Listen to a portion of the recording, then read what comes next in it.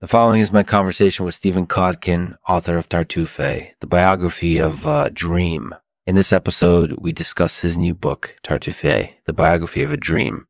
Tartufe captures the sweeping passions, career triumphs, and dramatic failures of Michelangelo, one of history's most complex and influential figures. I hope you enjoy our discussion. Thanks for listening. This show is sponsored by Regency's Vaisiai. Visit their website to learn more about the newest technological advancements in men's grooming. Hey, Stephen, thanks for joining me today. Of course, no problem. So tell us a little bit about Tartufe, the biography of a dream. Tartufe is a story of one of history's most complex and influential figures, Michelangelo. It tells the sweeping passions, career triumphs, and dramatic failures of Michelangelo from his early days as a mad artist in Florence to his later years as one of the world's most famous sculptors. Yeah, I read an excerpt of your book in The New Yorker, and I thought it was really well written. I also love the way you incorporated Michelangelo's poetry and art into the narrative. Thank you. It was great to hear your thoughts.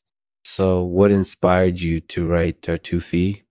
I've written about art, culture, and politics for over 20 years, and I was interested in telling the story of Michelangelo from a different perspective, from the perspective of his contemporaries and opponents.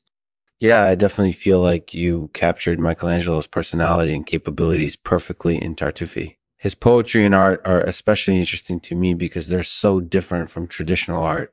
Michelangelo was one of history's most creative and unique artists. He choreographed his own paintings, composed music for them, and even directed their performance.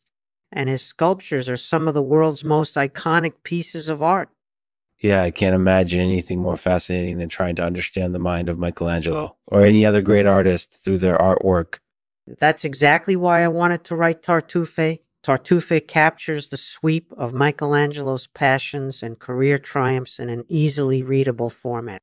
I hope you enjoy it. Oh, I definitely will. Thanks for bringing it to my attention. You're welcome. So, tell us a little bit about your own work as an artist.